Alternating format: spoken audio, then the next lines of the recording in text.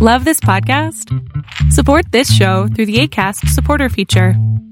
It's up to you how much you give, and there's no regular commitment. Just click the link in the show description to support now. When you're ready to pop the question, the last thing you want to do is second-guess the ring. At BlueNile.com, you can design a one-of-a-kind ring with the ease and convenience of shopping online. Choose your diamond and setting. When you find the one, you'll get it delivered right to your door. Go to BlueNile.com and use promo code LISTEN to get $50 off your purchase of $500 or more. That's code LISTEN at BlueNile.com for $50 off your purchase. BlueNile.com, code LISTEN. Hey, it's Ryan Reynolds, and I'm here with Keith, co-star of my upcoming film, If, only in theaters May 17th. Do you want to tell people the big news? All right, I'll do it. Sign up now and you'll get unlimited for $15 a month and 6 months of Paramount Plus Essential Plan on us. MintMobile.com/switch. Upfront payment of $45 equivalent to $15 per month. Unlimited over 40 gigabytes per month. Face lower speeds. Videos at 480p. Active Mint customers by 531.24 get 6 months of Paramount Plus Essential Plan. Auto renews after 6 months. Offer ends May 31st, 2024. Separate Paramount Plus registration required. Terms and conditions apply if rated PG. Exurgat Deus dissipentur, inimici eius, et fugiancio derunt eum a facia eius. Let God arise, and let his enemies be scattered, and let all those who hate him flee from before his face. So, over the course of the last couple of years, I've tried to make sure that I ask the question, am I the bonehead? Of course, bonehead's not the word that I would normally use, but I'm also not about to cuss. So, am I the bonehead?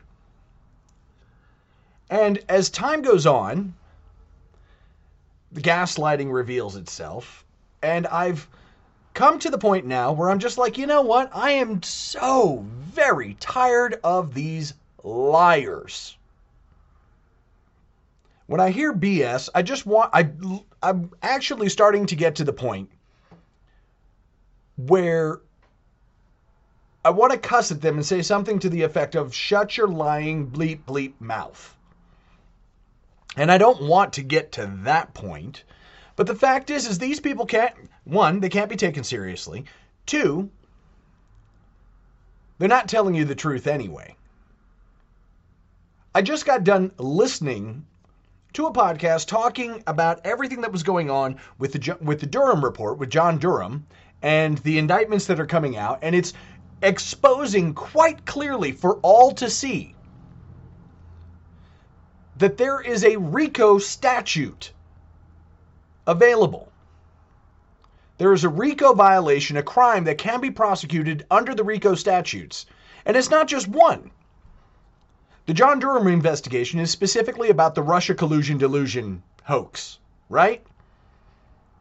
And so that covers, Hillary Clinton, the Clinton campaign, Joe Biden, Barack Obama, the FBI, the CIA, the NSA, also Fusion GPS, etc., etc. Like, there's just this big conglomerate of people who committed a heinous crime.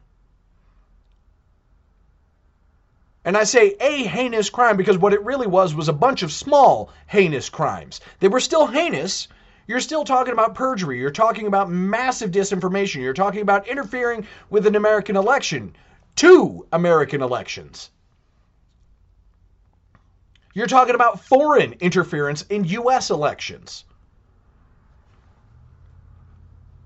You're talking about organizations and groups that literally paid money to weaponize what are supposed to be our quote-unquote trusted institutions. Now, of course, leading into this, I managed to find out that none of them are particularly trustworthy well in advance. I mean, we're talking as far back as 2012, 2013 for me, when it finally became irrefutably clear that these institutions could not be trusted. But I didn't think that they would go this far.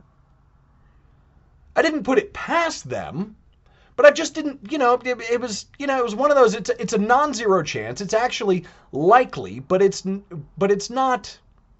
No. It's possible, it's plausible, but it just wasn't something that I thought was likely. I thought it to be somewhere in the sub 20, 25%, like sub 1/4 to 1/3 You know, it was a one quarter to 1/3 chance that they would actually do such a thing. And they went from 1/4 to 1/3 to now I assume that in every circumstance. Because everything that's happened since as far back as 2008, all the way up to today, has demonstrated to me in an ever-increasing sort of avalanche that this is what they do. Now, this is not the topic of conversation. This is just the primer. The primer for this conversation is the Russia collusion delusion. The primer for this conversation is the COVID narrative, that wackadoo narrative that brought about their little Agenda 21, Agenda 2030, World Economic Forum, Global Government Summit garbage that they've been peddling for decades. And I've just reached the point now where I've just had it. I'm no longer willing to countenance anybody who's like, well, but don't you think it's a good idea? No, I don't think it's a good idea, and I think you should probably kill yourself. If you think it's a good idea, I believe that it would be better for mankind for you to be pulled off of the chessboard permanently. Period. Full stop. Now, as a Catholic, of course, I want repentance. I want them to turn away from this delusion, this psychopathic, sociopathic, oligarchical narrative.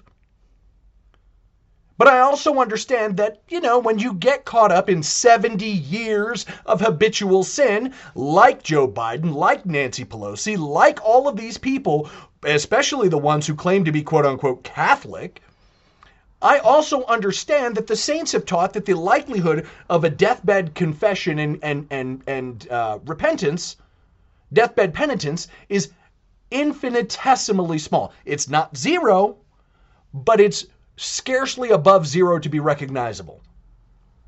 It is statistically zero. So at this point, I just want them off the board. If God wants to scoop them up in whatever heinous, nasty way possible, sure, fine. If the devil wants to finally terminate them in whatever heinous, nasty way possible, fine. At this point, I don't care. I would like the repentance. I pray for the repentance, but I also understand that statistically, it's a zero chance.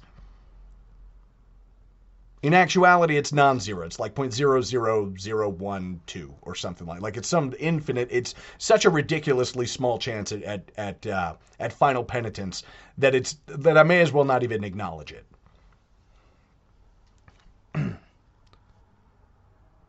All of this is the primer for a document that I'm going to give you from someone who is a former colonel of the General Staff and former member of the Swiss Strategic Intelligence, a specialist in Eastern European studies, in Eastern European countries. This guy is specialized. His name is Jacques Baud. And the title of this is The Military Situation in Ukraine. The original is in French. I'm going to go ahead and read it in English because I'm not about to inflict French on most of my English-speaking peoples. But the original document is in French, so if you want to read the original, it'll make a little bit more sense because some of the stuff doesn't, because it's a digital translation, it's not really going to, there's going to be parts where it gets a little squiffy, okay? It would make sense in French. In English, it makes a little less sense. You know, the idiom is a little bit not, it doesn't match. This is Caleb the Mechanic with Radio Free Catholic. Let's get started with a prayer. In nomine Patris et Filii et Spiritus Sancti. Amen. Sancta Michael Arcangele defende nos in proelio. Contra nequitiam et insidias diaboli est opera aestidium. Imperet illi Deus, supplices deprecamur, duce princeps militae caelestis, Satanam aliosque spiritus malignos que ad perditionem animarum pervegantur in mundo divina virtute in infernum netrude. Amen. Cor Iesu sacratissimum miserere nobis, Mater dolorosa, ora pro nobis. Beatus Carolus Domo Austriae, ora pro nobis. Domine, ostende faciem tuum et salvierimus, Ave Maria Purissima, Immaculata Conceptio est. In nomine Patris et Filii et Spiritus Sancti. Amen. Now, actually, before I go diving into this nastiness, I want to take one last minute to say Alleluia. Resurrexit, sicut dixit. Alleluia. Christ is risen. He is risen indeed. And for that, we must celebrate. I know that seems kind of disparate. It's like, wait a minute. But everything, like, as annoyed as I am, the fact is Christ is risen and his justice is perfect. And I can relax in that, and I hope that you can too. I want to help you get a little bit more clear-eyed on the thing that's going on in Ukraine, because it's fitting to get ugly. And it's for the dumbest reasons possible. Know always that my prayers are with you. And I hope that you reciprocate on that one. But of course, I don't expect it. All right. From the article, The Military Situation in Ukraine by Jacques Baud, former colonel of the General Staff, former member of the Swiss Strategic Intelligence, and specialist in Eastern European countries. This is Documentation Bulletin number 27, March 2022. Part 1, On the Road to War. For years, from Mali to Afghanistan, I worked for peace and risked my life for it. It is therefore not a question of justifying the war, but of understanding what led us to it. I note that the experts who take turns on television sets to analyze the situation based on dubious information, most often hypotheses turned into facts, and therefore we no longer manage to understand what is happening. And that is how you create panic. The problem is not so much who is right in this conflict, but how our leaders make their decisions. Let us try to examine the roots of the conflict. It starts with those who for the past 8 years have been talking to us about separatists or independence from the Donbass. It's wrong. The referenda conducted by the two self-proclaimed republics of Donetsk and Luhansk in May 2014 were not independence referenda, as some unscrupulous journalists claim, but self-determination or autonomy referenda. The term pro-Russian suggests that Russia was a party to the conflict, which was not the case, and the term Russian speakers would have been more honest. Moreover, these referenda were conducted against the advice of Vladimir Putin. In fact, these republics did not seek to separate from Ukraine, but to have a statute of autonomy, guaranteeing them the use of the Russian language as an official language. Because the first legislative act of the new government resulting from the overthrow of President Yanukovych, was the abolition on February 23, 2014, of the Kivalov-Kolinichenko Law of 2012, which made Russian an official language. A bit as if putschists decided that French and Italian would no longer be official languages in Switzerland. This decision caused a storm in the Russian-speaking population. This resulted in fierce repression against the Russian-speaking regions, Odessa, Dnepropetrovsk, Kharkov, Lugansk, and Donetsk, which began in February 2014. By the way, I don't know if you've noticed, but the Cyrillic languages are not my first languages. They're not even in the mix. Anyway, this resulted in fierce repression against the Russian-speaking regions, Odessa, Dnepropetrovsk. Oh, yeah, I'm just going to skip that one. It's way too long and too many syllables and not enough vowels. Kharkov, Lugansk, and Donetsk, which began in February 2014 and led to a militarization of the situation and a few massacres in Odessa and Mariupol for the most important. At the end of summer 2014, only the self-proclaimed republics of Donetsk and Lugansk remained.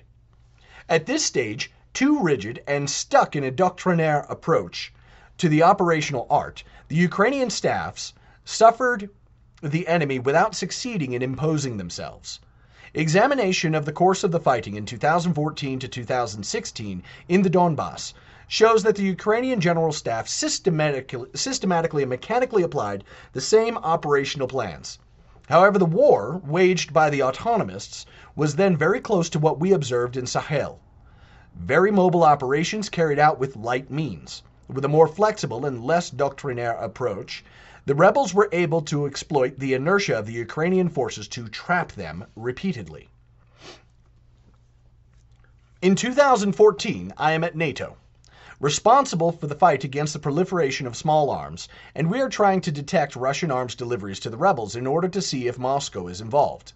The information that we receive then comes practically from all from the Polish intelligence services and does not match with the information from the OSCE. In spite of rather crude allegations, we do not observe any delivery of arms and materiel from the Russian military. The rebels are armed thanks to the defections of Russian-speaking Ukrainian units which cross over to the rebel side.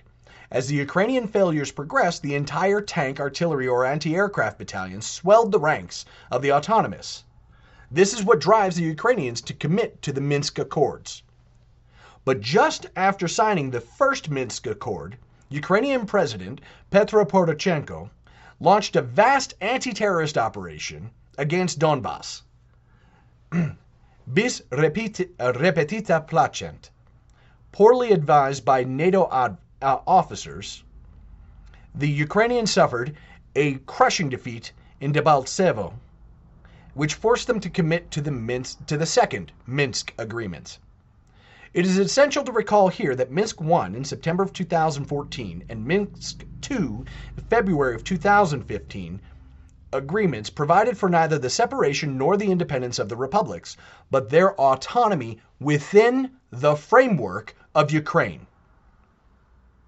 Those who have read the accords, they are very, very few, will find that it is written in full that the status of the republics was to be negotiated between Kiev and the representatives of the republics for an internal solution in Ukraine.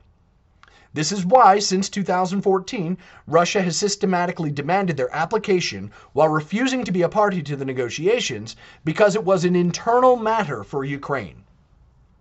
On the other side, the Westerners, led by France, have systematically tried to replace the Minsk Accords with the Normandy format, which put Russians and Ukrainians face to face. However, let us remember, there were never any Russian troops in the Donbass before February 23rd to 24th of 2022. Moreover, the OSCE observers have never observed the slightest trace of Russian units operating in the Donbass. Thus, the U.S. intelligence map, published by the Washington Post on December 3rd, 2021, does not show Russian troops in Donbass. In October 2015, Vasyl Hrytsak, director of the Ukrainian Security Service, confessed that only 56 Russian fighters had been observed in Donbass. It was even comparable to that of the Swiss going to fight in Bosnia during the weekends in the 1990s, or the French who are going to fight in Ukraine today. The Ukrainian army was then in a deplorable state. In October 2018, after 4 years of war, Ukraine's chief military prosecutor, Anatoly Matios, said that Ukraine had lost 2,700 men in the Donbass. These numbers are important. 2,700 men in Donbass.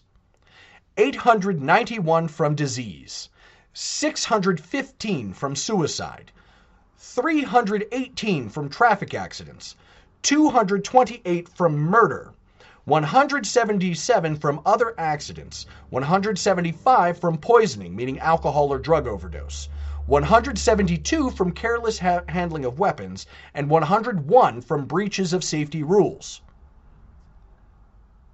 So the greatest killer of the Ukrainian troops was not war, it was disease. And then number 2, suicide.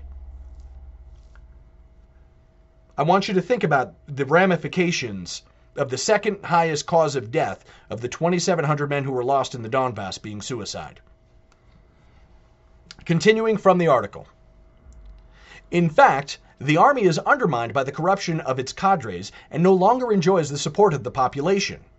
According to a UK Home Office report, when reservists were called up in March to April of 2014, 70% did not show up for the first session, 80% for the second, 90% for the third, and 95% for the fourth. In October-November of 2017, 70% of callers did not show up during the autumn 2017 callback campaign.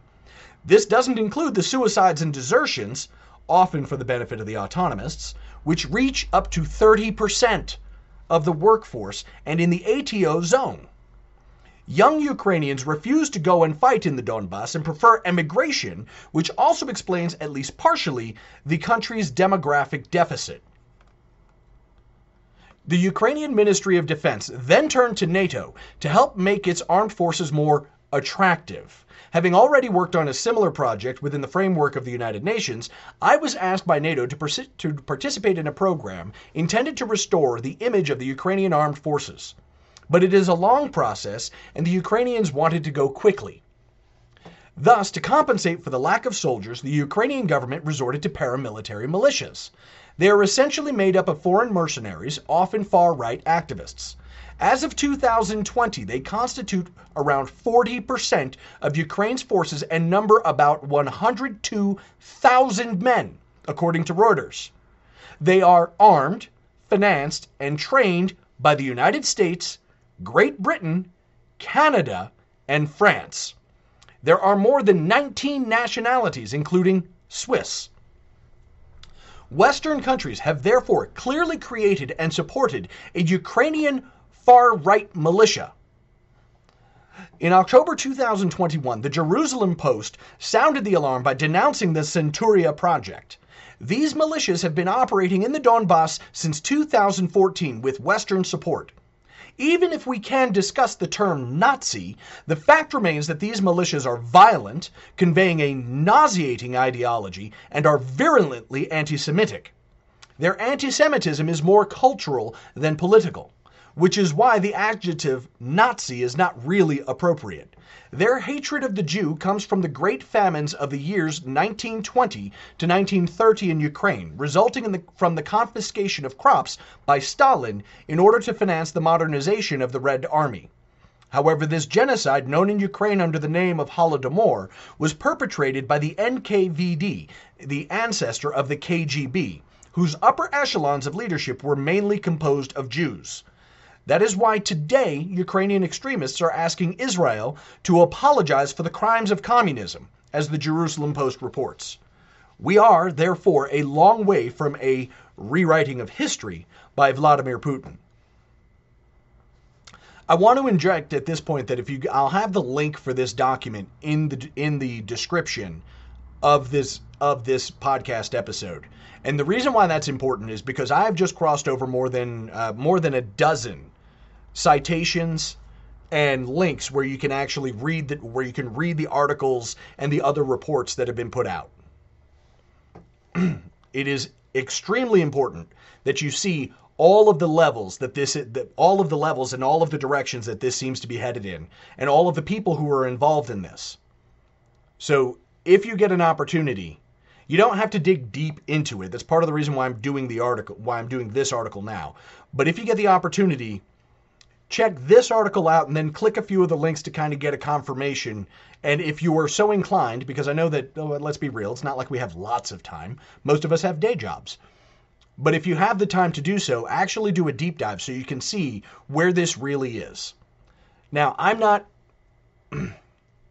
defending Russia pretty much at all beyond what I would normally defend with regards to the move with regards to the move in a more Christian direction for the government. But that all of your feelings about Russia have to be set aside in order to see what the West has done here, because that is what seems to be what is being called out by this document. Continuing from the article. These militias, stemming from the far-right groups that led the Euromaidan revolution in 2014, are made up of fanatical and brutal individuals. The best known of these is the Azov Regiment, whose emblem is reminiscent of that of the 2nd SS Das Reich Panzer Division, which is the object of real veneration in Ukraine for having liberated Kharkov from the Soviets in 1943 before perpetuating the massacre of Oradour-sur-Glane in 1944 in France.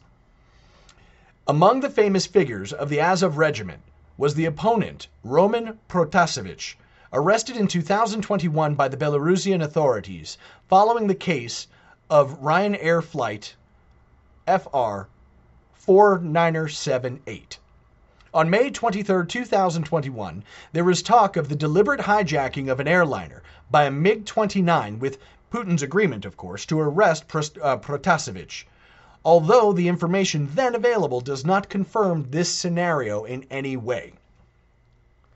But it must be shown that President Lukashenko is a thug and Protasevich a journalist in love with democracy. However, a rather edifying investigation produced by an American NGO in 2020 highlighted Protasevich's far-right militant activities. Western conspiracy then sets in motion and unscrupulous media groom his biography.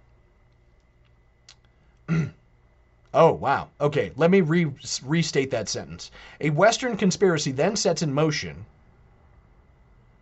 with an unscrupulous media to groom his biography. Finally, in January 2022, the ICAO report is published and shows that despite some procedural errors, Belarus acted in accordance with the rules in force and that the MiG-29 took off 15 minutes after the Ryanair pilot decided to land in Minsk. So no Belarus plot. So there was no Belarus plot, and even less with Putin. One more detail. Protasevich, cruelly tortured by Belarusian police, is now free.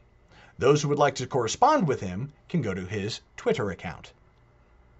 The labeling of Nazi or neo-Nazi given to the Ukrainian paramilitaries is considered Russian propaganda. Perhaps, but that is not the opinion of the Times of Israel, the Simon Wiesenthal Center, or the Counterterrorism Center at West Point. But this remains debatable because in 2014, Newsweek magazine seemed to associate them with the Islamic State. Your choice. So the West supports and continues to arm militias that have been guilty of numerous crimes against civilian populations since 2014. Rape, torture, and massacres. But while the Swiss government has been very quick to impose sanctions against Russia, those have not been adopted against Ukraine, which has been slaughtering its own population since 2014.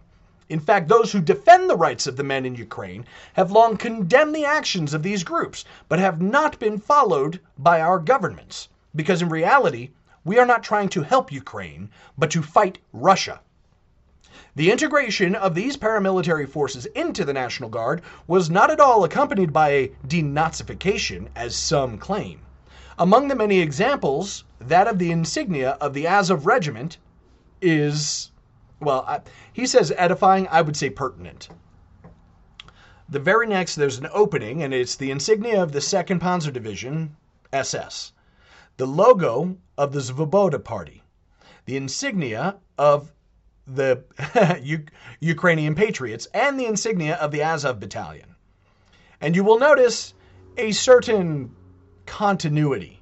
In fact, it actually becomes especially prescient with the insignia of the Azov Battalion, as it has the, very obvious, let's be real, any idiot can recognize the Nazi symbolism for the Azov Battalion.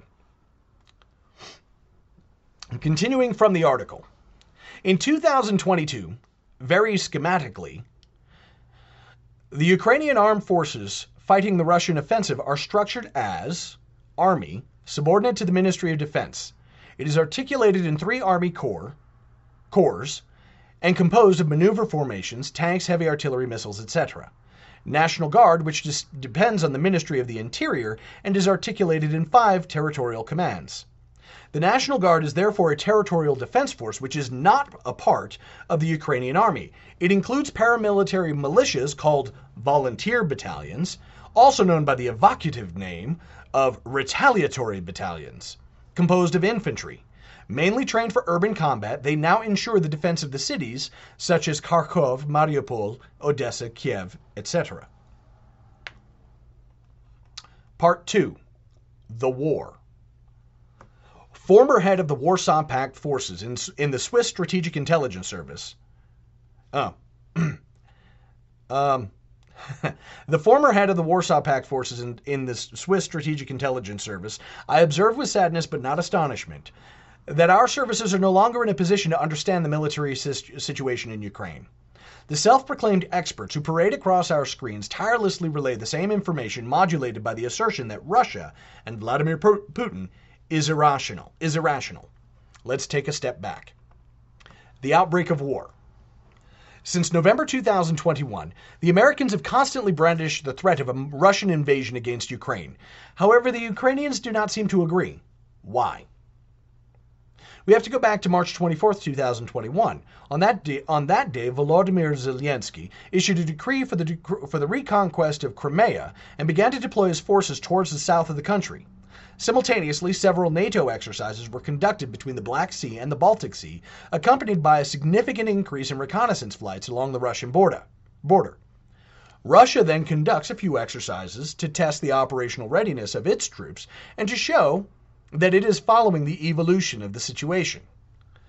Things calmed down until October-November with the end of the Zapad 21 exercises, whose troop movements are interpreted as a reinforcement for an offensive against Ukraine. However, even the Ukrainian authorities refute the idea of Russian preparations for a war, and Alexei Reznikov, Ukrainian Minister of Defense, declares that there has been no change on its border since the spring. In violation of the Minsk Accords, Ukraine is conducting aerial operations in Donbass using drones, including at least one strike against a fuel depot in Donetsk in October 2021. The American press points this out, but not the Europeans, and no one condemns these violations. In February 2022, events rush. On February 7th, during his visit to Moscow, Emmanuel Macron reaffirms to Vladimir Putin his attachment to the Minsk Accords, a commitment he will repeat after his interview with Volodymyr Zelensky the next day. But on February 11th, in Berlin, after 9 hours of work, the meeting of the political advisors of the leaders of the Normandy format ends, without concrete result. Ukrainians still and always refuse to apply the Accords of Minsk, apparently under pressure from the United States. Vladimir Putin then notes that Macron has made empty promises to him, and the West is not ready to enforce the accords as they have been doing for 8 years. Ukrainian preparations in the contact zone continue.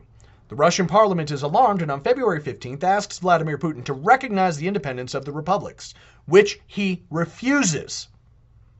On February 17th, President Joe Biden announces that Russia will attack Ukraine in the coming days. How does he know? It's a mystery.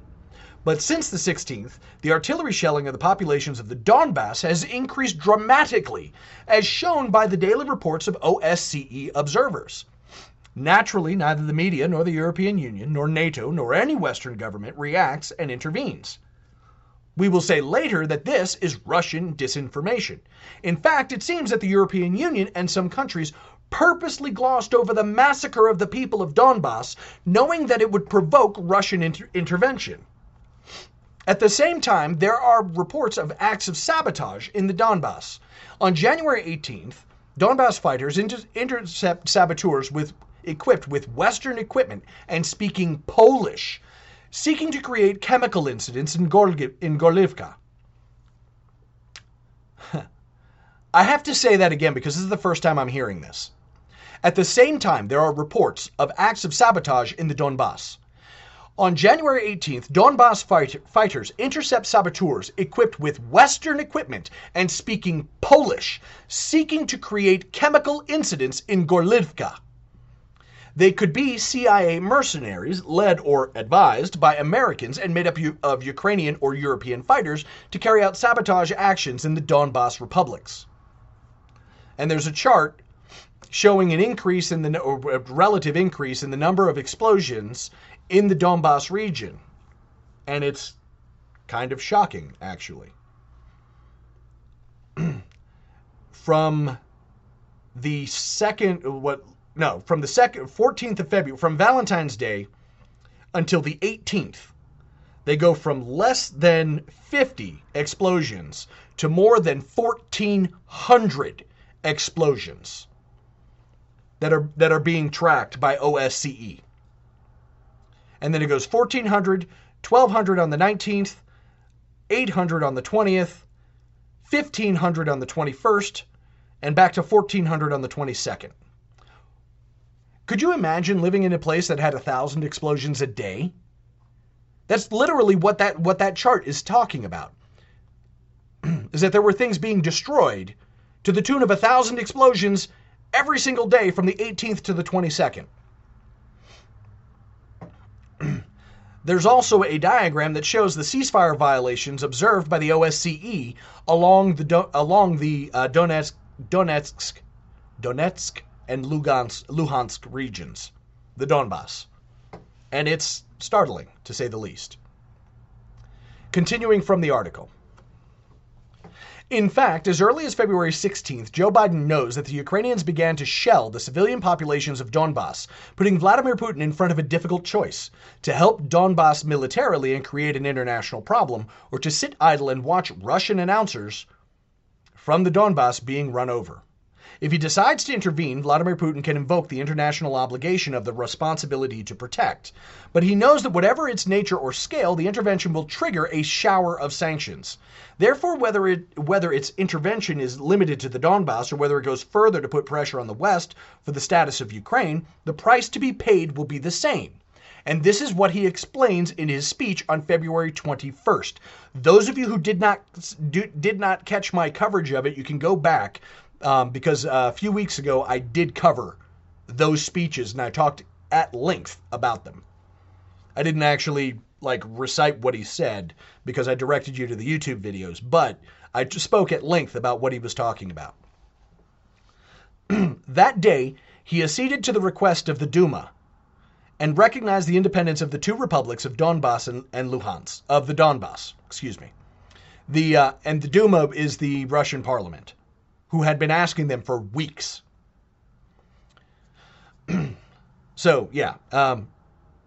day he acceded to the request of the Duma and recognized the independence of the two republics of Donbass, and in the process he signed treaties of friendship and assistance with them.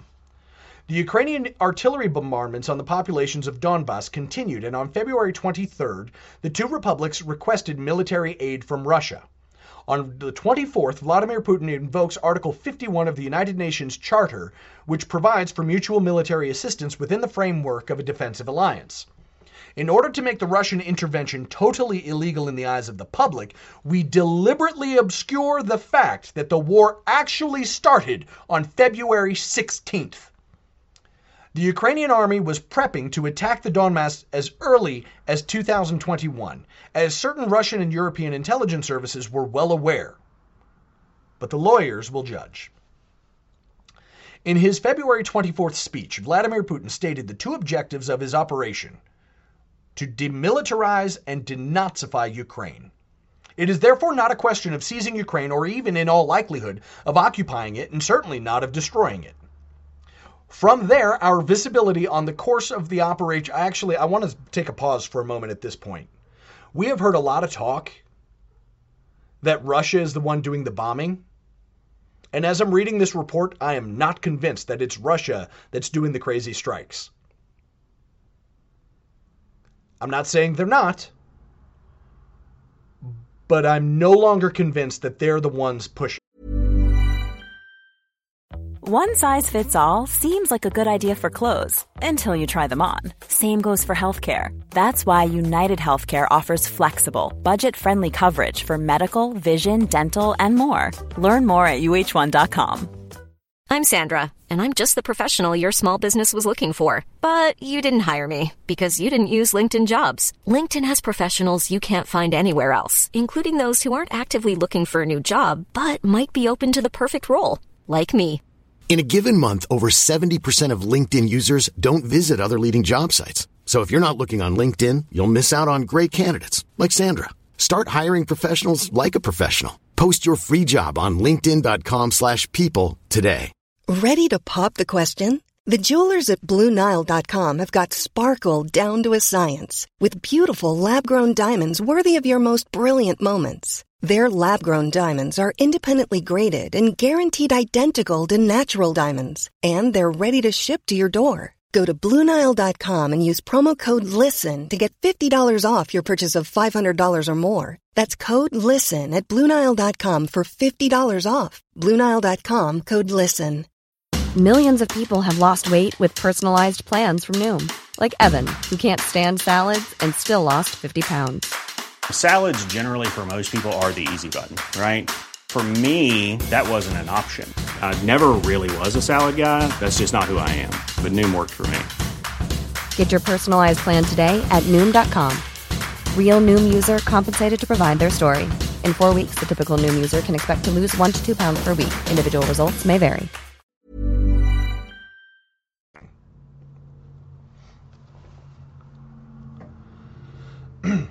From there, continuing from the article. From there, our visibility on the course of the operation is limited. The Russians have an excellent security of operations. Yeah, they have excellent OPSEC. And the detail of their planning is not known. But fairly quickly, the course of operations makes it possible to understand how the strategic objectives were translated into the operational plan. Demilitarization. Ground destruction of Ukrainian aviation, air defense systems, and reconnaissance assets. Neutralization of the command and intelligence structures, as well as the main logistics routes in the depth of the territory. Encirclement of the bulk of the Ukrainian army massed in the southeast of the country. Denazification. Destruction or neutralization of volunteer battalions operating in the cities of Odessa, Kharkov, and Mariupol, as well as in the various facilities on the territory. Now, I spoke about this precise thing, that as I was watching the moves, it looked like everything that the Russian military was doing reflected precisely what Vladimir Putin said his objectives were. We don't know this to be true, but in this, I'm actually glad to not be the only voice making this claim. The demilitarization. The Russian offensive proceeds in a very classic manner. At first, as the Israelis had done in 1967, with the destruction on the ground of the air forces in the very first hours. Then we witness a simultaneous progression on several axes according to the principle of flowing water. We advance wherever resistance is weak, and we leave the cities, very voracious in troops, for later. To the north, the Chernobyl plant is occupied immediately to prevent acts of sabotage. The images of Ukrainian and Russian soldiers jointly guarding the plant are naturally not shown. The idea that Russia is trying to take over Kiev, the capital, to eliminate Zelensky, typically comes from the West. This is what they did in Afghanistan, Iraq, Libya, and what they wanted to do in Syria with the help of the Islamic State. But Vladimir Putin never intended to take down or overthrow Zelensky. On the contrary, Russia seeks to keep him in power by pushing him to negotiate by encircling Kiev. He had refused to do so far as to apply the Minsk Accords, but now the Russians want to obtain Ukraine's neutrality. And I spoke about this as well, that encircling Kiev basically puts them at a siege, and it forces them to the negotiating table. Many Western commentators marvel that the Russians continued to seek a negotiated solution while conducting military operations. The explanation is in the Russian strategic conception, since Soviet times. For Westerners, war begins when politics ceases. However, the Russian approach follows a Clausewitzian inspiration. The war is the continuity of politics, and one can pass fluidly from one to the other, even during combat. This creates pressure on the opponent and pushes him to negotiate. From an operational point of view, the Russian offensive was an example of its kind. In 6 days, the Russians seized a territory as vast as the United Kingdom, with a speed of advance greater than what the Wehrmacht made in 1940. The bulk of the Ukrainian army was deployed in the south of the country for a major operation against Donbass. This is why the Russian forces were able to encircle it from the beginning of March in the cauldron between Slavyansk, Kramatorsk, Severodonetsk, and Donetsk. Good Lord. Get more vowels, Ukraine. Holy cow. by a thrust coming from the east via Kharkov and another coming from the south from the Crimea. The troops of the republics of Donetsk and Lugansk complete the action of the Russian forces with a push from the east. At this stage, the Russian forces are slowly tightening the noose, but are no longer under time pressure. Their objective of demilitarization is practically achieved, and the residual Ukrainian forces no longer have an operational and strategic command structure. The slowdown that our experts attribute to poor logistics is only the consequence of having achieved the objective set. Russia does not want to engage in an occupation of the whole Ukrainian territory. In fact, it seems rather that Russia is trying to limit its advance to the country's linguistic border. Our media speak of indiscriminate bombardments against civilian populations, particularly in Kharkov and Donetsk. And Donetsk images are broadcast on a loop. However, Gonzalo Lira, a Latin American who lives there, presents us with a calm city on March 10th and March 11th. And I spoke about how there were a lot of cities that were calm in videos on Twitter. It might actually be the same dude. Admittedly, it's a big city and you can't see everything, but that seems to indicate that we are not in the total war that we are being served continuously on our television screens. As for the republics of Donbass, they have liberated their own territories and are fighting in the city of Mariupol. Denazification. In cities like Kharkov, Mariupol, and Odessa, defense is provided by paramilitary militias. They know that the objective of denazification is aimed primarily at them. For an attacker in an urbanized area, civilians are a problem. This is why Russia seeks to create humanitarian corridors to empty the city of civilians and leave only the militias in order to fight them more easily. Conversely, these militias seek to keep the civilians in the city in order to deter the Russian army from coming to fight there. This is why they are reluctant to implement these corridors and do everything so that the Russian efforts are in vain. They can thus use the civilian population as human shields. Videos showing civilians trying to leave Mariupol and being beaten up by fighters from the Azov regiment are naturally carefully censored here. And to most of the West, in particular the United States, you wouldn't be able to tell whether it was an Azov battalion guy or a Russian because you can't speak the language, you don't even understand the dialect, and you wouldn't understand the differences in speech. It all sounds the same. This is why I've always been a huge proponent of being multilingual. Continuing from the article. On Facebook, the Azov group was considered in the same category as the Islamic State and subject to the platform's dangerous individuals and organizations policy. It was therefore forbidden to glorify them, and the posts that were favorable to them were systematically banned. But on February 24th, Facebook changed its policy and allowed posts favorable to the militia. In the same spirit, in March, the platform authorizes in the former Eastern European countries calls for the murder of Russian soldiers and leaders. So much for the values that inspire our leaders, as we will see. Our media propagates a romantic image of the popular resistance. It is the image that has led the European Union to finance the distribution of arms to the civilian population. I want to insert in here, right at this point. If there is anyone who can recognize the propagandistic utilization of a romantic form of the popular resistance, it is going to be someone from whose country we get the phrase "Vive la résistance." It would be foolish not to take his perspective on the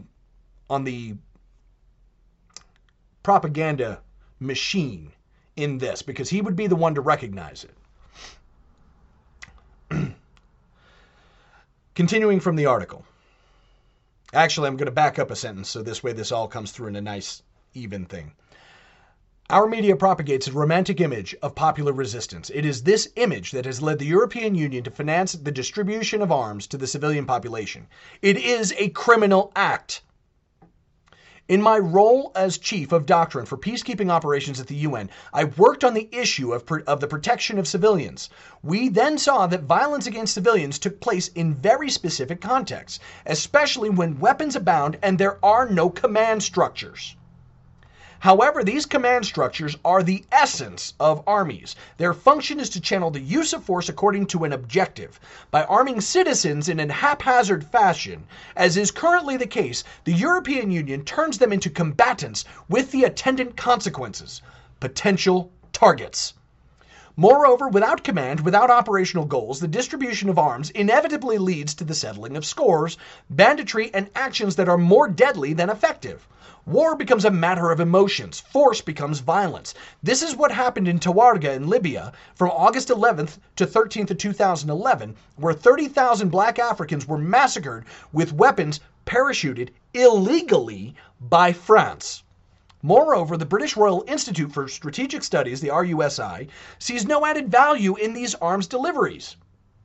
Moreover, by delivering arms to a country at war, one exposes oneself to being considered as a belligerent. The Russian strikes on March 13, 2022, against the Mykolaiv air base followed Russian warnings that weapons transports would be treated as hostile targets. The European Union repeats the disastrous experience of the Third Reich in the last hours of the Battle of Berlin. War should be left to the military, and when one side is lost, it should be admitted. And if there is to be resistance, it must imperatively be led and structured. However, we are doing the exact opposite. We are pushing citizens to go and fight. At the same time, Facebook is allowing calls for the murder of Russian soldiers and leaders. So much for the values that inspire us. In some intelligence services, this irresponsible decision is seen as a way of using the Ukrainian population as cannon fodder to fight Vladimir Putin's Russia. This kind of murderous decision had to be left to the colleagues of Ursula von der Leyen's grandfather. It would have been wise to engage in negotiations and thus obtain guarantees for the civilian populations than to add fuel to the fire. But it's easy to be combative when it's other people's blood. Mariupol maternity. It is important to understand beforehand that it is not the Ukrainian army which ensures the defense of Mariupol, but the Azov militia, composed of foreign mercenaries. In its summary of the situation, March 7, 2022, the Russian United Nations mission in New York states, quote, residents report that the Ukrainian armed forces have expelled the personnel of the NATO Hospital No. 1 from the city of Mariupol and have installed a shooting station inside the establishment. Close quote. On March 8th, hang on, let me back up. Let me say that again. Residents report the Ukrainian armed forces have expelled the NATO hospital. You remember that maternity ward that Russia bombed? Everybody's like, they bombed a maternity ward. There were no doctors. They expelled the personnel from that hospital and turned it into a military installation. On March 8th, the independent Russian media, Lenta.ru, published a testimony of civilians from Mariupol who said that the maternity hospital was taken over by the militias of the Azov regiment and chased out the civilian occupants, threatening them with their weapons. They thus confirmed the statements of the Russian ambassador a few hours earlier. The Mariupol hospital occupies a dominant position, perfectly adequate for installing anti-tank weapons and for observation. On March 9th, Russian forces hit the building. According to CNN, there are 17 injured, but the footage shows no casualties on the premises, and there's no evidence that the reported casualties are related to this strike. We talk about children, but in reality we see nothing. It may be true, but it may be false, which does not prevent EU leaders from seeing it as a, quote, war crime, which allows Zelensky just afterwards to claim a no-fly zone over Ukraine. In reality, we don't know exactly what happened, but the sequence of events tends to confirm that the Russian forces struck a position of the Azov regiment and that a maternity ward was then free of all civilians. The problem is that the paramilitary militias that ensure the defense of the cities are encouraged by the international community not to respect the customs of war. It seems that the Ukrainians have reenacted the scenario of the maternity hospital in Kuwait City in 1990, which had been completely staged by the firm Hill and Knowlton for the amount of $10.7 million in order to convince the United Nations Security Council to intervene in Iraq for Operation Desert Shield, Desert Storm. Now, this actually strikes really close to home because, well, yeah, it strikes really close to home because that was one of those wars I thought was a good thing. Western politicians have also accepted strikes against civilians in Donbass for 8 years without adopting any sanctions against the Ukrainian government. We have long since entered into a dynamic where Western politicians have agreed to sacrifice international law to their objective of weakening Russia. Part 3. Conclusions. As a former intelligence professional, the first thing that strikes me is the total absence of Western intelligence services in representing the situation for a year. In Switzerland, the services have been criticized for not having provided the correct picture of the situation. In fact, it seems that all over the Western world, the services have been overwhelmed by the politicians. The problem is that it's the politicians who decide. The best intelligence service in the world is useless if the decision maker does not listen to it, and this is what happened during this crisis. That said, while some intelligence services had a very precise... hang on, I'm going to back up. I was going to carry on. I'm going to repeat that paragraph, and then I'm going to tell you what that actually says. As a former intelligence professional, the first thing that strikes me is the total absence of Western intelligence services in representing the situation for a year. In Switzerland, the services have been criticized for not having provided a correct picture of the situation.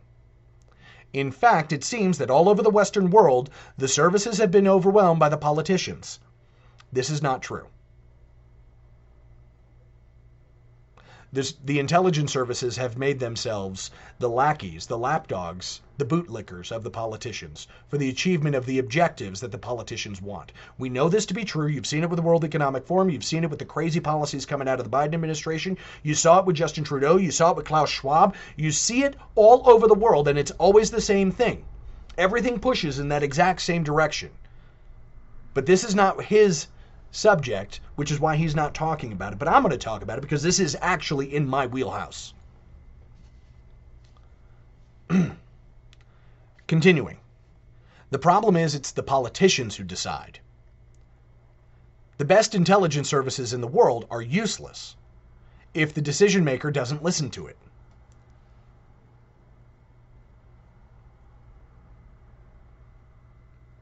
But the intelligence services, the leaders of these intelligence services, if they did not agree with the objectives that the politicians have put forth, they would not stand for it. They would resign in protest. And the fact is that we are well aware that in the United States, it is the intelligence services that move the politicians. So it is not that the intelligence services, the intelligence agencies aren't giving the best possible deal. Many of these people are already compromised because it is their objectives that they are desiring to see come to pass. Whether they're bought, whether they're lackeys, whether they're idiots, patsies, or whatever, it makes no difference. The outcome is the same. So the FBI, the CIA, the NSA, all pushing in the same direction doesn't surprise. It is the politicians who are actually, and you saw it in the United States because all of the intel came out, the drum beats all came from the media, and then the politicians moved in that same direction. So we know that at least in the United States, it has nothing to do with the decision makers. It is the intelligence agencies that are actually lying or misdirecting or forcing or coercing or whatever. Because it started with them, and then the politicians followed weeks later. Joe Biden had been talking about this for months, and then all of a sudden, over the course of a couple of weeks, people who were absolutely against the Biden administration are all for this. We saw it in the United States. So very clearly, what we think is the case and what he thinks is the case is not what's actually going on. Continuing from the article, jump into the next paragraph. That said, while some intelligence services had a very precise and rational image of the situation, others clearly had the same image as that propagated by our media. In this crisis, the services of the countries of the New Europe played an important role. The problem is that by experience, I found that they were extremely bad on the analytical level. Doctrinaire. They do not have the intellectual and political independence necessary to appreciate a situation with a quality military. It is better to have them as enemies than as friends. Then it seems that in some European countries, politicians have deliberately ignored their services to respond ideologically to the situation. This is why this crisis has been irrational from the start. It will be observed that all the documents that have been presented to the public during this crisis have been presented by politicians on the basis of commercial sources. Some Western politicians obviously wanted there to be a conflict. In the United States, the attack scenarios presented by Anthony Blinken to the Security Council were only the fruit of the imagination of a tiger team working for him. He did exactly like Donald Rumsfeld in 2002, who thus bypassed the CIA and other intelligence services that were far less assertive about the Iraqi chemical weapons. The dramatic developments we are witnessing today have causes we know about but refuse to see. On the strategic level, the expansion of NATO, which we have not dealt with here. On the political level, the Western refusal to implement the Minsk agreements. And on the operational level, the continuous and repeated attacks on the civilian populations of Donbass for years and the dramatic increase at the end of February 2022. In other words, we can of course deplore and condemn the Russian attack, but we, that is to say the United States, France, and the European Union in the lead, have created the conditions for a conflict to break out. We show compassion for the Ukrainian people and for the 2 million refugees. It's good.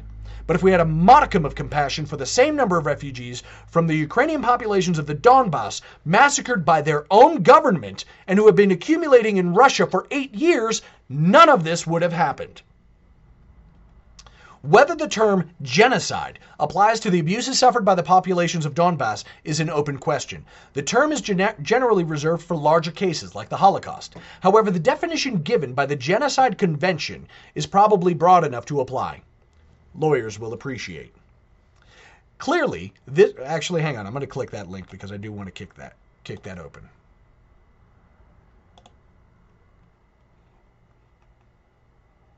Oh, I should probably translate this. Oh, no. You're going to want to click that article because there are several articles, or you're going to want to click that link because there are several. Looks to be at least 10 articles, if not more. Nope, looks to be 19 articles regarding the definition of genocide. So you're going to want to actually, I was going to actually read through it, but I can't do that real quickly. But there is a definition given by the Genocide Convention. And I got to be honest with you, just the quick look over, that quick skim that I just did, seems to apply. Clearly, this conflict has led us into hysteria. Sanctions seem to have become the preferred tool of our foreign policies. If we had insisted that Ukraine respect the Minsk Accords, which we negotiated and endorsed, none of this would have happened. The condemnation of Vladimir Putin is also ours. There's no point in whining after the fact. We had to act before. However, neither Emmanuel Macron, as guarantor and as a member of the UN Security Council, nor Olaf Scholz, nor Volodymyr Zelensky have respected their commitments. Ultimately, the real defeat is that of those who have no voice. The European Union was unable to promote the implementation of the Minsk agreements. On the contrary, it did not react when Ukraine bombarded its own population in Donbass. Had she done so, Vladimir Putin would not have needed to react. Absent from the diplomatic phase, the EU distinguished itself by fueling the conflict. On February 27th, the Ukrainian government agrees to start negotiations with Russia, but a few hours later, the European Union voted a budget of 450 million euros to supply arms to Ukraine, adding fuel to the fire. From there, the Ukrainians feel that they will not need to come to an agreement. The resistance of the Azov militias in Mariupol will even cause a raise of 500 million euro for weapons. In Ukraine, with the blessing of Western countries, those who are in favor of negotiation are eliminated. This is the case of Denis Kiriyev. There we go. Got a little dizzy looking. I've been reading this thing for too long. This is the case of Denis Kiriyev, one of the Ukrainian negotiators assassinated on March 5th by the Ukrainian Secret Service because he is too favorable to Russia and is considered a traitor. The same fate is reserved for Dmitry Demyanenko, former deputy head of the main directorate of the SBU for Kiev and its region, assassinated on March 10th because too favorable to an agreement with Russia. He's killed by the Mirotvorets militia, the peacemaker militia. Blah. This militia is associated with the Mirotvorets website, which lists, quote, enemies of Ukraine with their personal data. That's address, telephone numbers. Basically, they dox them so they can be harassed or even eliminated. A punishable practice in many countries, but not in Ukraine. The United Nations and some European countries have demanded its closure, refused by the Rada. Eventually, the price will be high, but Vladimir Putin will likely achieve the goals he set for himself. His ties with Beijing have solidified. China emerges as a mediator of the conflict, while Switzerland enters the list of enemies of Russia. The Americans must ask Venezuela and Iran for oil to get out of the energy impasse which they have gotten themselves into. Juan Guaido leaves the scene definitively, and the United States must pitifully reverse the sanctions imposed on their enemies. Western ministers who seek to collapse the Russian economy and make the Russian people suffer, even calling for the assassination of Putin, show, even if they partially reversed the form of their remarks, but not on bottom, that our leaders are no better than the ones we hate. Because sanctioning Russian athletes from the Paralympic Games or Russian artists has absolutely nothing to do with a fight against Putin. Thus, therefore, we recognize that Russia is a democracy since we consider that the Russian people are responsible for the war. If not, then why are we trying to punish an entire population for the fault of one? Remember that collective punishment is prohibited by the Geneva Conventions. I want to pump the brakes right there before I carry on to the next paragraph.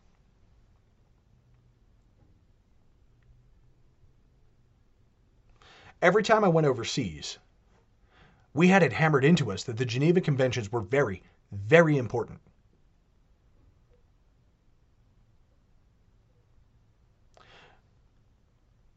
But for the soldier on the ground, the Geneva Conventions don't really apply.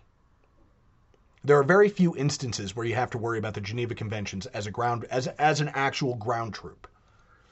There are specific things that you can't do, and those are the things that we always push on. But when it comes to the application of the Geneva Conventions as a whole for the rule of law and the law of warfare,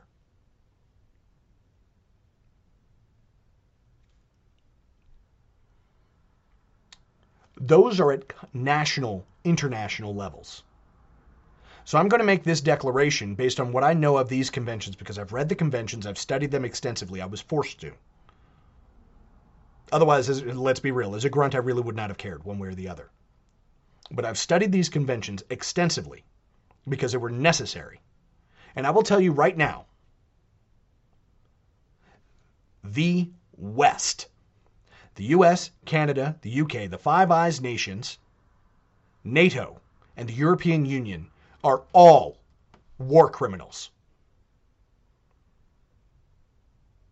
I don't know enough about what has exactly been going on the Russian side of things, but this assessment seems to match everything that I've seen published in the New York Times, the Washington Post. You know, they draw crazy ass conclusions because none of them have served a day in their lives in the military. And I was a professional soldier for 2 decades. I know what I see on the maps. This report echoes what I believed to be true, based on what I see. And what I see is Russia holding back, trying to achieve very precise objectives. Because this is what the evidence on the ground shows. The little bits of propaganda, these video clips, this, that, and the other, I place very, very low on the priority scale. Russia has a military of more than 1 million soldiers. If they wanted Ukraine, they would have simply gone dress right dress, double arm interval, and they would have crossed from the eastern border to the western border and taken it. They have more than enough soldiers to do the job. If they wanted to destroy Ukraine, they could have erased it from the map 15 times before setting the first boots on the ground.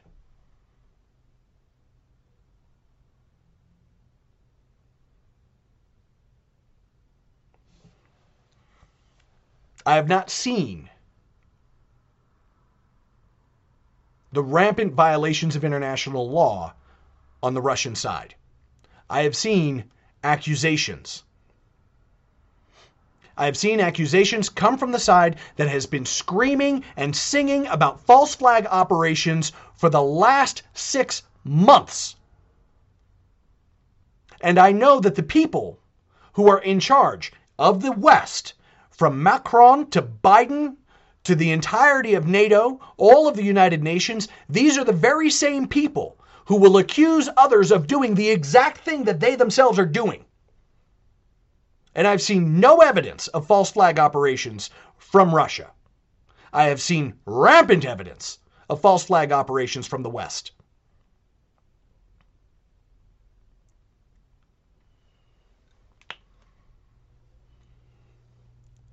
I'm not saying they're the good guy. Vladimir Putin fell into a trap. It was a well-laid trap. The people who have been coordinating this, and I say people very loosely because I'm not talking about human beings, I am talking about the enemy, the real enemy of mankind, who has been slowly moving all of this into its fruition. They don't care. They want you dead. They want me dead. They want us all dead. They want Putin dead. They want Biden dead. They want every American, every Chinese man, every European, every African. They want humanity dead. Without any potential or possibility of final penitence. Without any potential for salvation. And when you're talking about grand scale movements like this is biblical on its scale.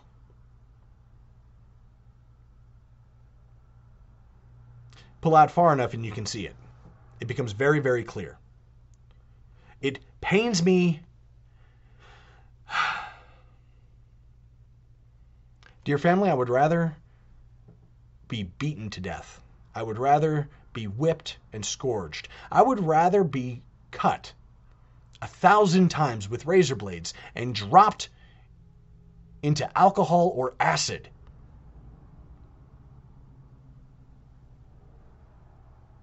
burned alive and nailed to a cross. I would rather endure all of those punishments and tortures all at the same time than to say in any direct or indirect manner that my country has committed war crimes on a global scale. But what I see of the situation is precisely that. I truly... I would prefer a black helicopter hovering over my apartment right now about to kick in the door than to have me be able to say these words.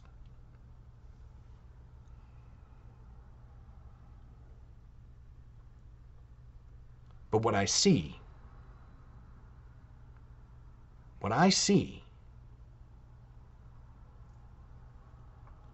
are war crimes on a scale not seen in history.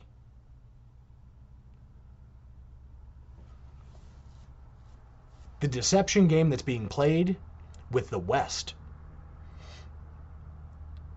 The years of stories and reports they've been reported.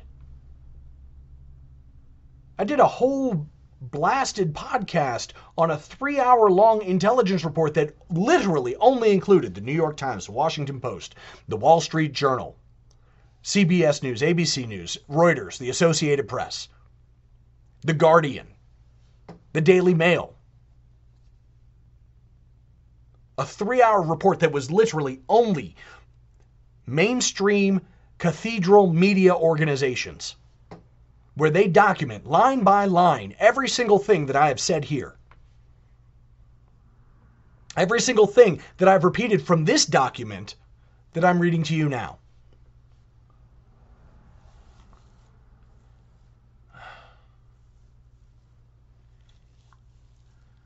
Continuing from the article.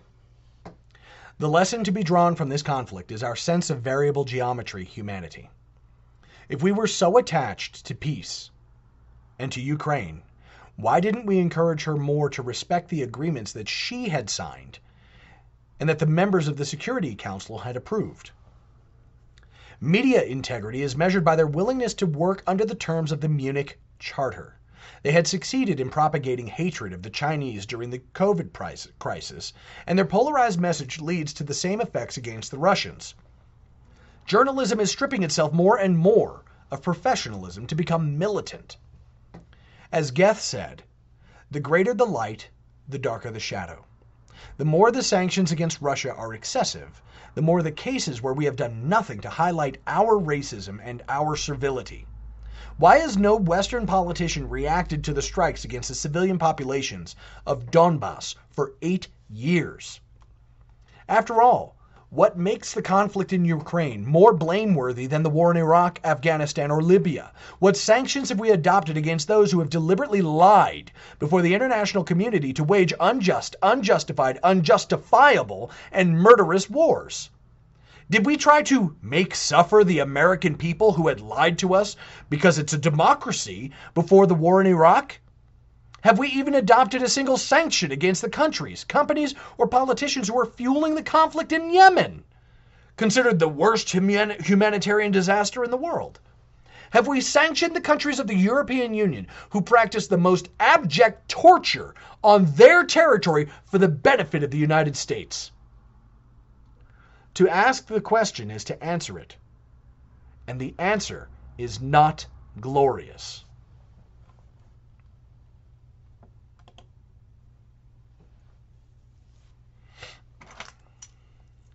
I've said time and time and time again that Russia may not be the good guy,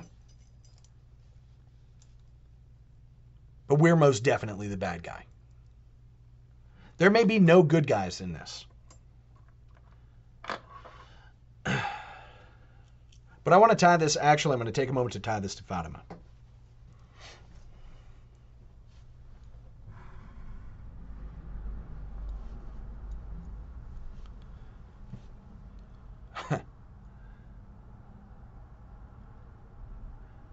If I were to make an assessment right now, and I'm not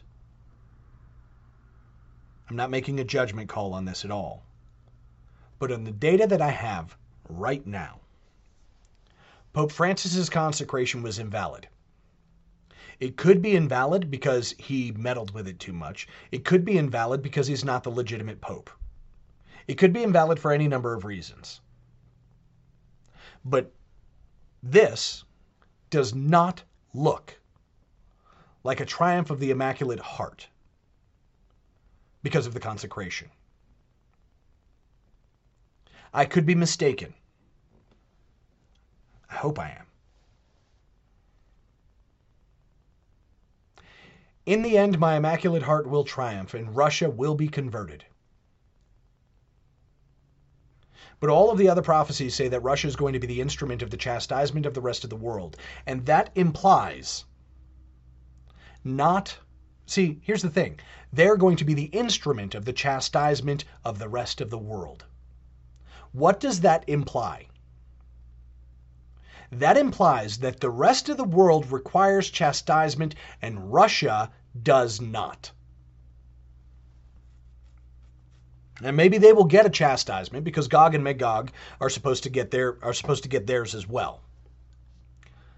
But from a Catholic perspective, if Russia is the instrument of chastisement, then it means that whatever it is that the rest of the world is doing is far worse.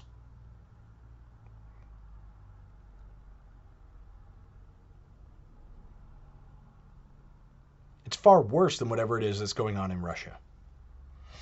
And Russia seems to be moving in the direction of Christianity, although naturally, not supernaturally. Which is why I'm inclined to believe that the consecration was invalid. I could be wrong about all of this. But we have 7 years to the centennial of the promise of our Lord. The request in 1929,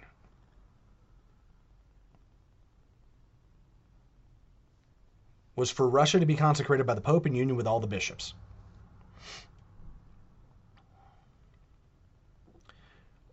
We are 93 years.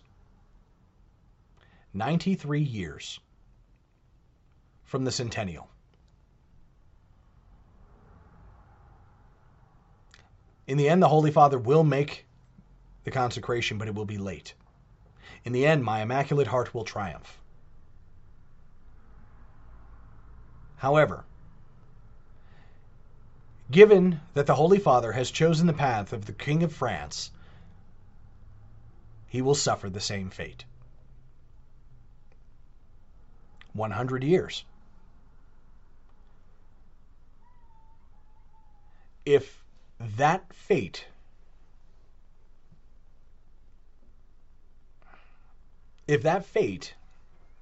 is precise, then in 2029, the Pope will have to flee Rome.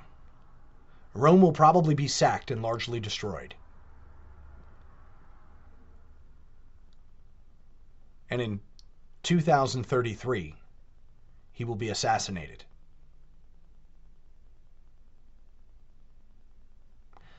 That's the path. Is it going to be Francis? I don't know. Is it going to be Benedict? I don't know. I don't know. There's enough obfuscation about what the truth is in the upper echelons of the Holy Catholic Church for me to have to say I don't know.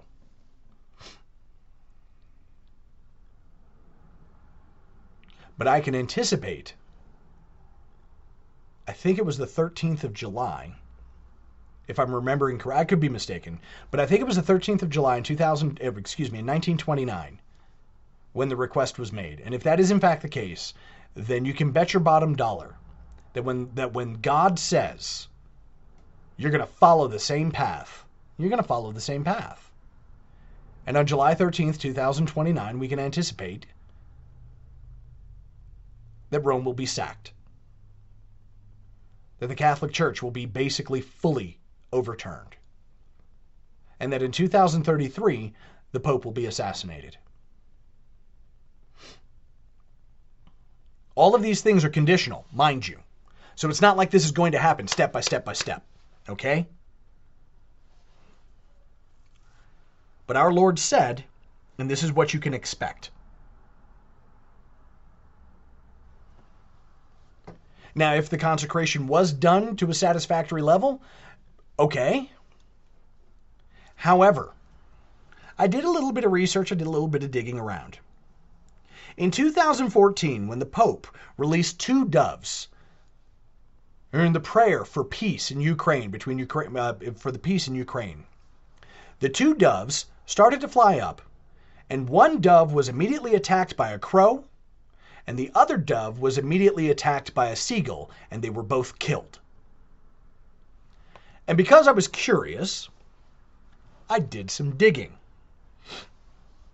They talk about ravens, they don't really talk about crows. And I don't know if it was a raven and not a crow. I don't know, okay? I know that one was a blackbird, and the other bird was a seagull. And I looked into the symbolism of the two birds. And the seagull represents the libertine, the liberals in the Catholic sense,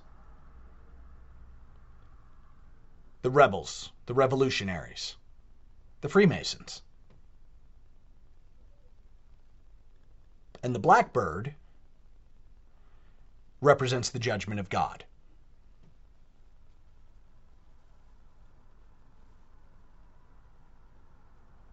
Like I said, I don't know if it was a crow or a raven. The Bible speaks of ravens. They don't tend to speak of crows. But the blackbird is always a judgment of God.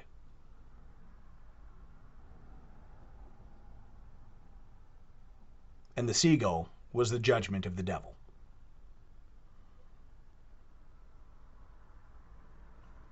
You can look it up. You can decide for yourself the interpretations. I just looked at it from, the symbolism within Christianity and within Catholicism. And the symbolism of the seagull is liberty, is the libertine, is license. It is... Well, if Rome would have been in the Western Hemisphere, that dove would have been killed by a bald eagle.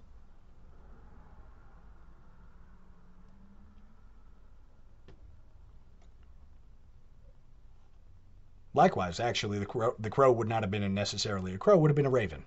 But it was a seagull and a blackbird that took out those two doves when the Pope was praying for peace in Ukraine, which meant that the West and God,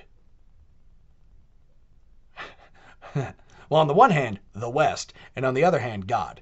The West ain't having it, and God rejected it.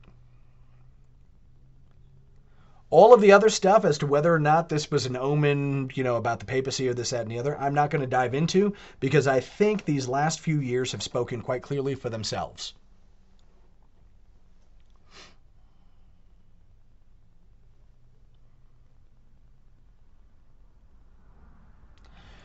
The tragedy is that if all of the markers are accurate, before too long, the living will envy the dead. All over the world, the living will envy the dead.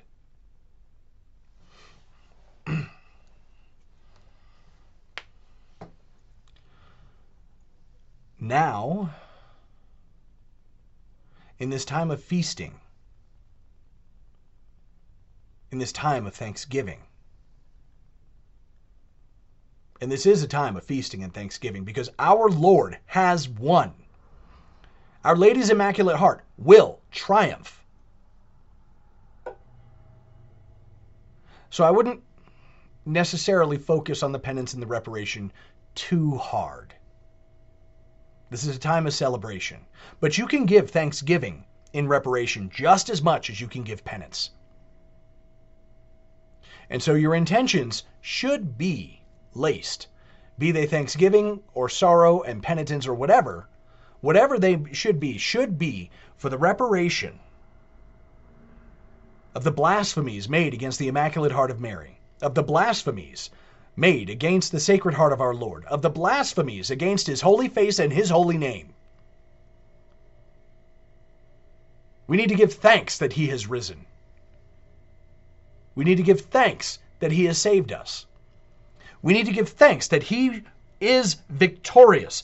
Christus vincit. Christus regnat. Christus imperat. And we need to give thanks. And we need to give thanks for those who will not. We need to give thanks for the likes of the World Economic Forum and the United Nations and all of those people who seem to think that God is secondary, that God is not even a factor in His own creation. We need to give thanks for ourselves, for our salvation, and we need to give thanks for those who refuse. For those who refuse to express the gratitude that He came down from heaven, was made into flesh, lived among us, and died for our sins, and by His own power rose from the grave. They seem to think that it's immaterial, that it's not worth celebrating. And we need to celebrate, both for us and for those who refuse. For those who refuse to look up, for those who refuse to look towards Our Lady, who refuse to look towards our Lord, we need to celebrate for them, in reparation for them.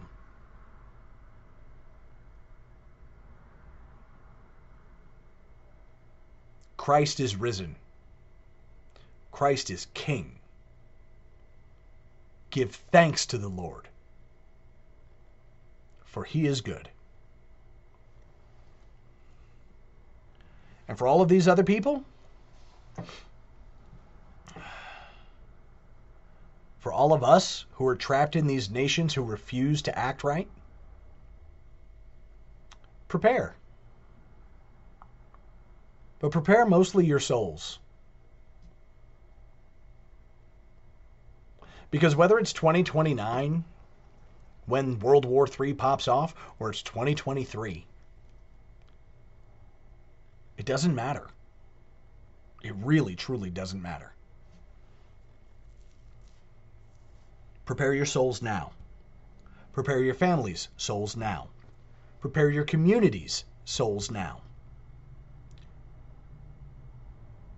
Now is the time. The kingdom of heaven is at hand.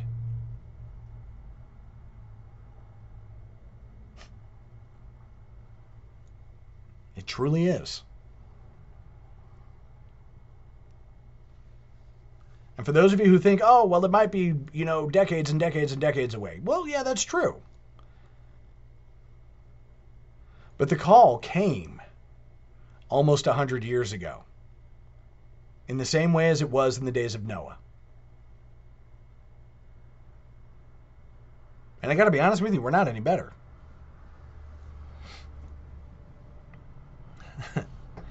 They've made it clear they want to fight against reality itself. Well, that's fine. They're going to lose.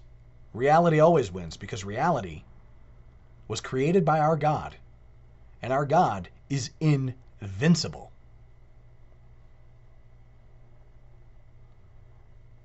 But the rest of us can be vinced.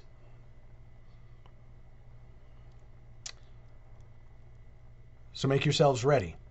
Don the whole armor of God. And in these days, especially, the preparedness that comes with the gospel of peace.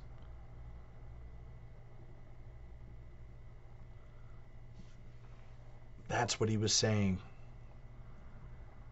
That's what he was saying to Marie-Julie Jahenny. Too few people have thought to wipe off my adorable feet. He was pointing us to the gospel. He was pointing us to the preparation. He was pointing us to the... Those wounds are pointing us to what we need to be ready for. I'm not a theologian. That may have been sloppy as all get out. And hey, cool. But if that clicked in your head the same way it did mine, hope you got your purple scapulars.